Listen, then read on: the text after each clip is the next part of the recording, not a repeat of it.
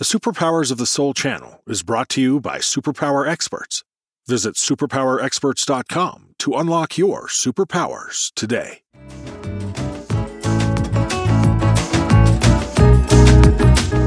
You're listening to Spiritual Ecstasy with Dr. Gabriel Cousens.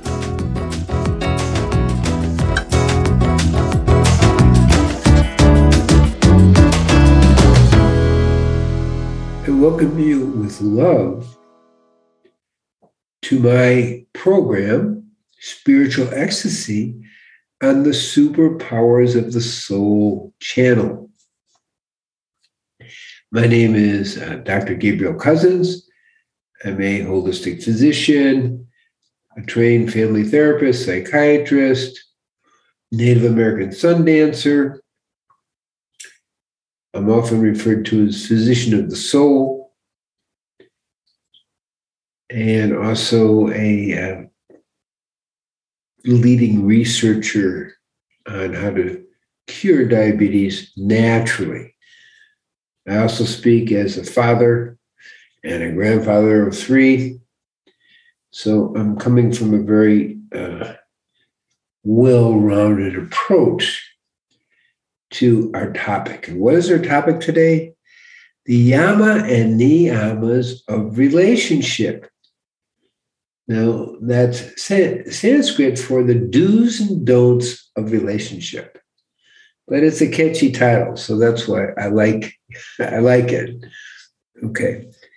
So what are the do's and don'ts of relationship? Well, in the Yamas, which are the do part, one is ahimsa, do no harm. And that is one of the most important things, because if you are to have intimacy in a relationship, there needs to be vulnerability. You have to open yourself to the other person. You have to become real with them. And that process of vulnerability means you can be harmed. One of the things that is extremely important in relationships is safety. If we expect the other to hurt us in some way, the trust goes down in a relationship, and it's hard to progress beyond a certain level of interpersonal intimacy. Yes, intimacy takes courage, but there's a little bit more to that. It really takes safety. And that's the point I want to make. At Ahimsa, we need to know that we are not going to be deliberately harmed by our partner. It's like a fundamental baseline. And in relationships where people feel safe, the relationship has the opportunity to blossom. Because when you're safe, you can open up your wings and fly and dance. We're going to take a short break in just a moment. I just want to remind you that you're listening to Spiritual Ecstasy on the Superpower of the Soul channels. My name is Dr. Gabriel Cousens, and we are talking about the Yama and Niyama, the do's and don'ts of relationships. Thank you for listening to the Superpower Network. If you're ready to transform yourself and transform the world through podcasting, we invite you to join us. We co-create a non-competitive, collaborative environment designed to support you as you step into your greatness. Go now to superpowerexperts.com and click on the Programs tab to get started today. Okay, welcome back to my program, Spiritual Ecstasy, and the Superpowers of the Soul channel.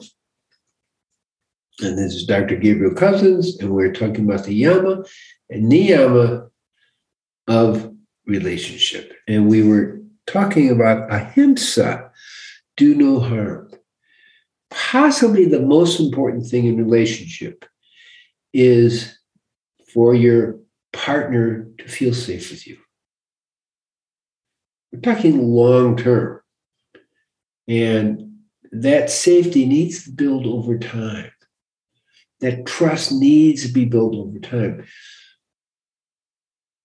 Many people come from unsafe spaces in their families of origin. And so trust is not just a natural thing for a lot of people. But when you're committed to create safety in the relationship, I'm going to call it the number one rule. Of course, love is important, but it's hard to love if you don't feel safe. You can have a passionate attraction. That's not about safety. So the number one yama or do in relationship is to create a safe space for each other to blossom, to be their full expression of who they are. It's very difficult in the world to find a space to be the full, authentic expression of who you are. And in relationship, we have the unique opportunity to create that safe space for the other to blossom. So this is an extremely important principle. Another principle, we did ahimsa, and the next one is satya, truthfulness. And that again comes back to the word trust. For a healthy relationship, we have to fully trust the other person and also the dynamics of the relationship, the intent of the other person. So we have honesty in relationship, but also trusting the truthfulness of the relationship as a total entity. But it first starts with knowing the other person is going to tell you the truth. In our world today, again, truth seems to be a very difficult thing to have happen. But in relationships, which are part of the evolution of humanity, that the oldest and newest frontier, truthfulness lays a foundation for trust. When you know that your partner is always going to be speaking the truth to you, and it creates a certain safety. Now, there are ways to speak the truth in a way that is hurting people, in a way that's banging them over the head. That's not exactly truth. That's being blunt, but it's not exactly ahimsa. Not doing any harm. So there's a balance. You want to speak the truth, but it's also very important to speak the truth in a way that the other person can hear it and they don't feel insulted, hurt, or put down with it.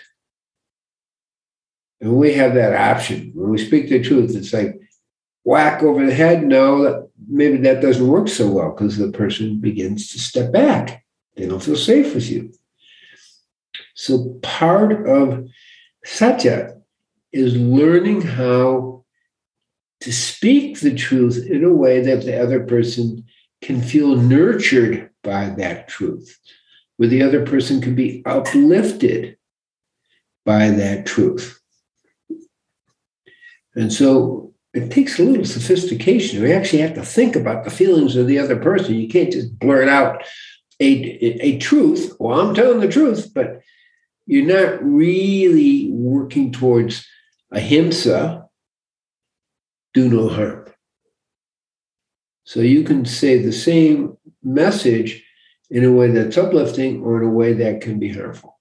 So we don't want to pretend oh, I'm just telling the truth, when in fact you're using it as a weapon to hurt the other person. So safety becomes a very, really an important part of the principle. It's like, wow, you need to be safe and you need to tell the truth. It's not a paradox. It takes some thoughtfulness. But with the right intention, we can create the do no harm and also telling the truth at the same time. And so when you tell the truth in that way, you are building safety. You are building trust. And you're building love. Because for love, you need safety and you need trust. And you need truth. So the next is asatya, non-stealing. And again, in relationships, we're talking metaphorically, but we are talking about one person's giving their love, they're giving their attention, they're repairing certain things, they're giving their energy, they're giving their gifts. And asatya means that you are able to receive the gifts, but you're not avoiding positive feedback. There needs to be an exchange. The stealing is when you create the illusion that you're helping when you aren't. The stealing is when you are offering the illusion of love when you aren't. The stealing is when you're not really being honest. So relationships need the honesty, truthfulness, but the non-stealing so that you're not stealing the person's emotions, stealing the person's love by acting a certain way where you don't actually feel it. And that's the authenticity. So we give in relationships, but we're not supposed to exploit each other in relationships. That's the stealing part. Giving is good. Giving, exchange, balancing the exchange of energies. That's not stealing. That's giving. And it's creating balance of energies in relationship. Stealing is when one person's really, in a sense, taking the affection, taking the energy, taking the attention, and not really creating the space for the other to really exist. You're also stealing their individuality. One thing that's subtle in relationship but important is you don't want to be taking their individuality away. You don't want to be stealing their uniqueness. In some relationships, which are not, let's say, balanced, you have one person dominating the other person, and they're basically stealing their life force, and they're stealing their authenticity. And we get what we talk about as an undifferentiated relationship, where they're, in a sense, the one person in the relationship becomes, in a sense, the expression of the other person's needs. But there isn't an exchange. So that's a level of energetic stealing and also personality stealing. The other person is focused on getting their affection from you by basically meeting your needs. So you're stealing their affection because there isn't an authenticity with that process. So stealing, again, like all these, is subtle.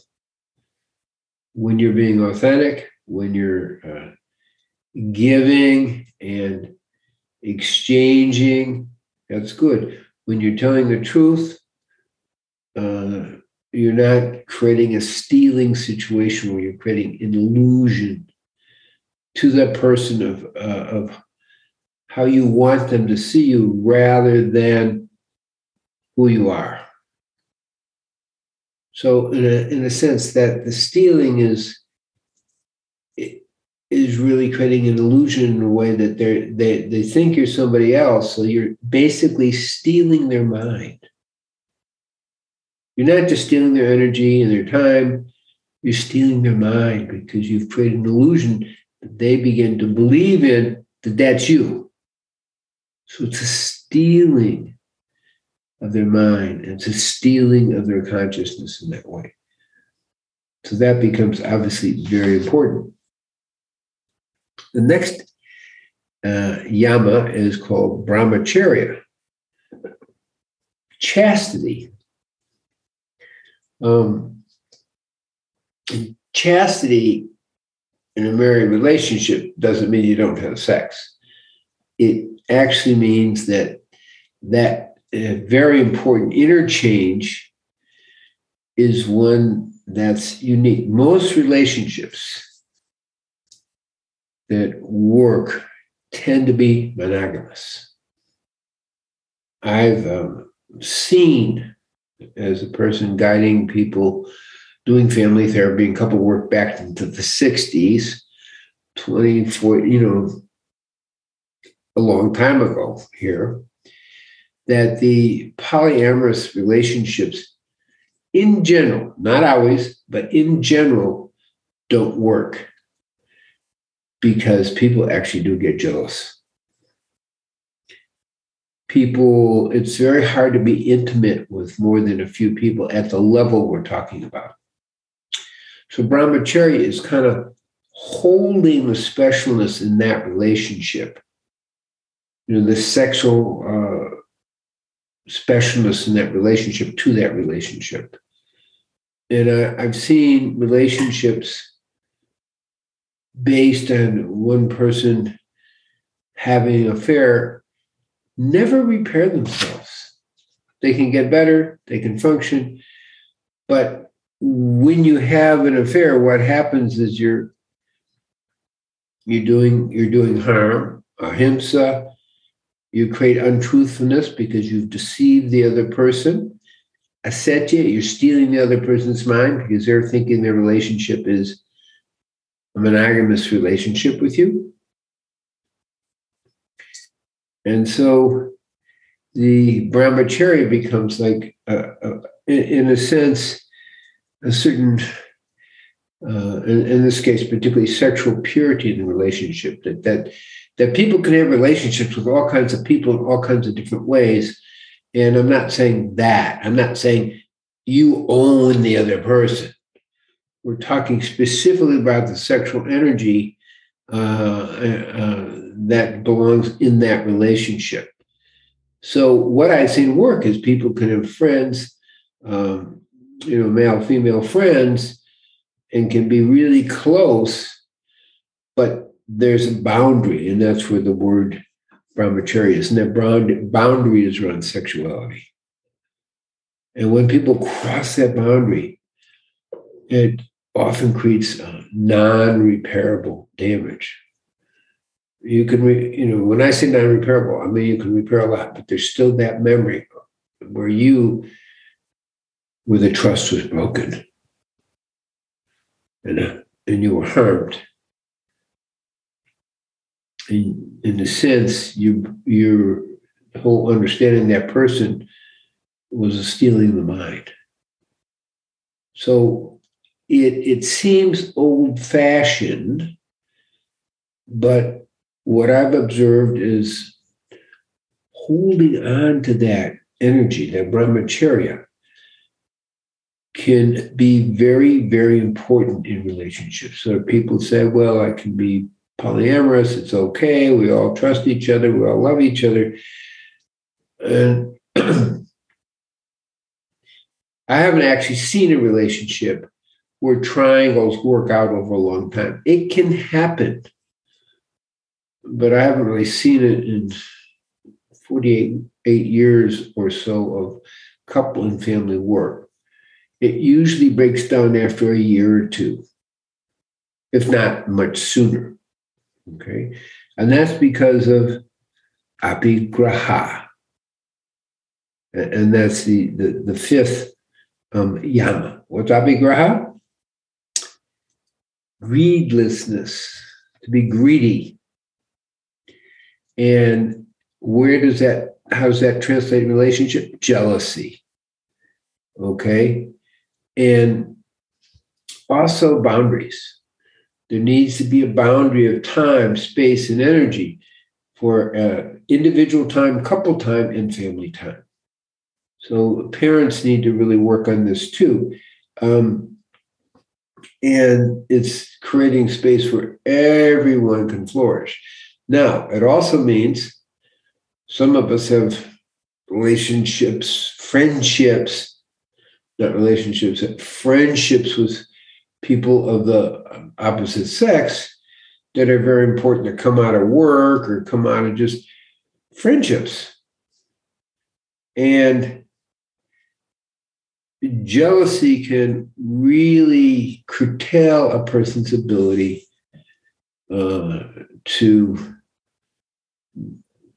really develop friendships, nurturing. It's a little bit a message that, just a monogamous relationship and, in terms of every level of that creates a pretty big limitation. And there are some people who say, well, look, I need it. I'm a jealous person. You can't, if you talk to a woman, you can't really keep your friendships up with men. And the woman maybe say, well, I'm a little jealous. You can't really keep up your long-term friendships with women that you've had over the years and you can do that, but it creates a contraction and creates a loss and creates a little bit of lack of safety and a lack of trust. Because it's also natural to have friendships. And depending what society when we say lack of friendships or importance of friendships, men and women interacting in positive, healthy ways, in friendship ways. Because there's gifts men and women give each other. But the same thing, so the apigraha would be the greediness that I totally want this person, that's it. I want everything about them.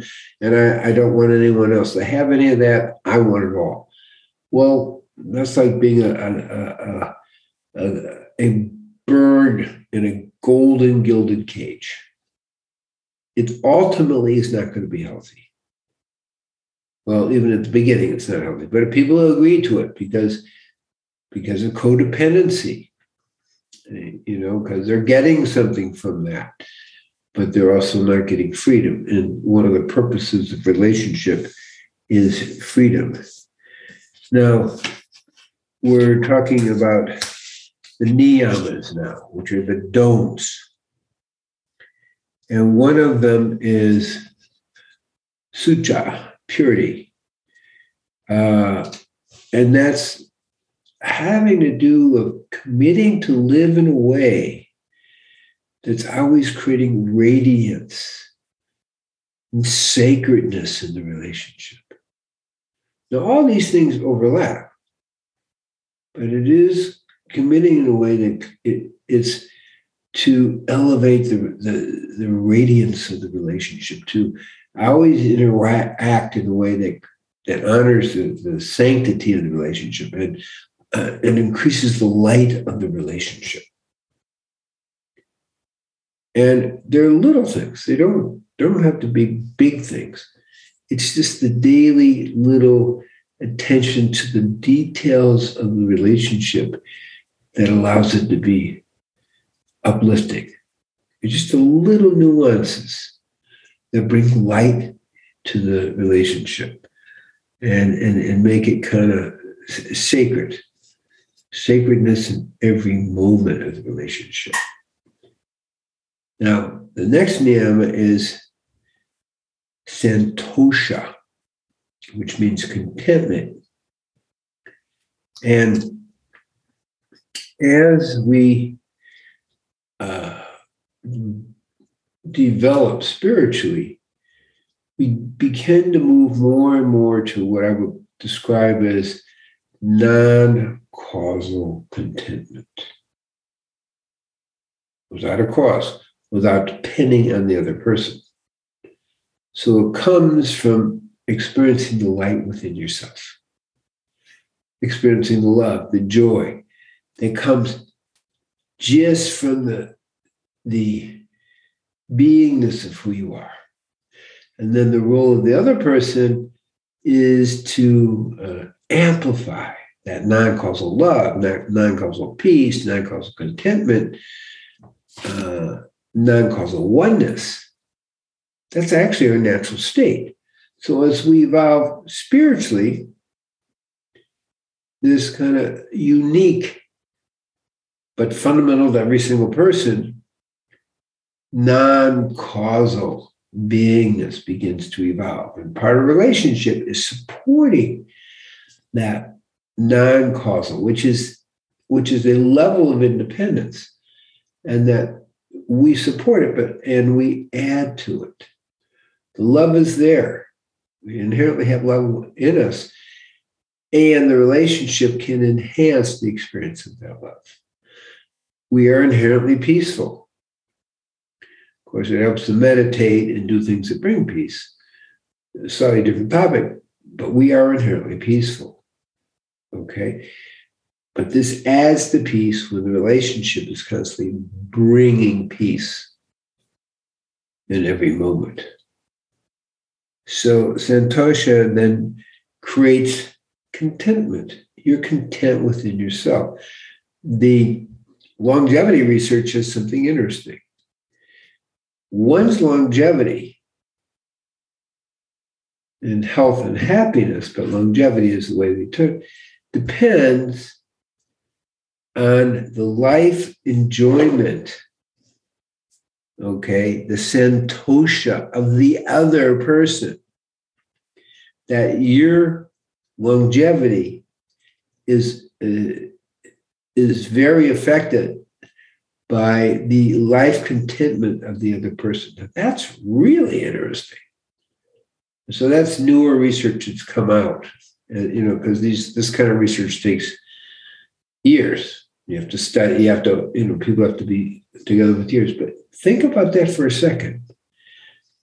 So you're happy within yourself, but if your mate is happy and content with their life and pleased with their life, that brings longevity to you. That is really fascinating. So that's some of the research, but that fits right what we're talking about. Santosha, contentment. Okay, now,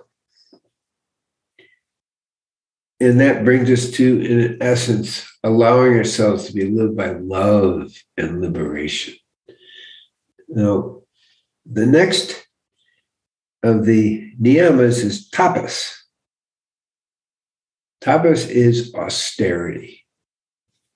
And what we're talking about is that it's a work, relationships work.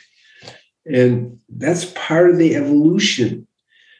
I often mention, it takes a year or two before the honeymoon kind of ends and you enter the hard work phase where the issues of the family of origin, the issues of your past lives, the issues of your own personalities begin to come up and can require a lot of work to resolve. But in that work to resolve, you get to go spiritually. So tapas, hard work, is part of any successful relationship. People have to make an effort. And it's kind of an illusion to think that doesn't happen. Oh, they're just naturally happy. Well, some people are more naturally happy than others. That's true. But generally, what I observe when I work with couples and families, people who are happy are also putting that energy in to make it happen. And that's what I mean by tapas. You're willing to do the hard work in the relationship as, in essence, a path of liberation. And that's kind of what we want to kind of look at. And then along with that is called swadhyaya, self-study, self-inquiry. Begin to understand yourself in the mirror of the relationship. And actually, the relationship is a mirror to get you to start thinking about yourself, because the relationship naturally reflects back issues that you have to work on. That's just inherent in a healthy relationship, that you're open to change, you're open to looking at yourself and dealing with the issues that come up in your life that are there for you.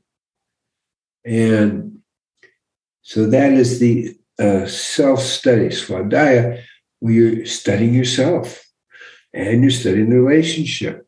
And actually, you're studying the other person. And the whole idea is to help each other evolve spiritually.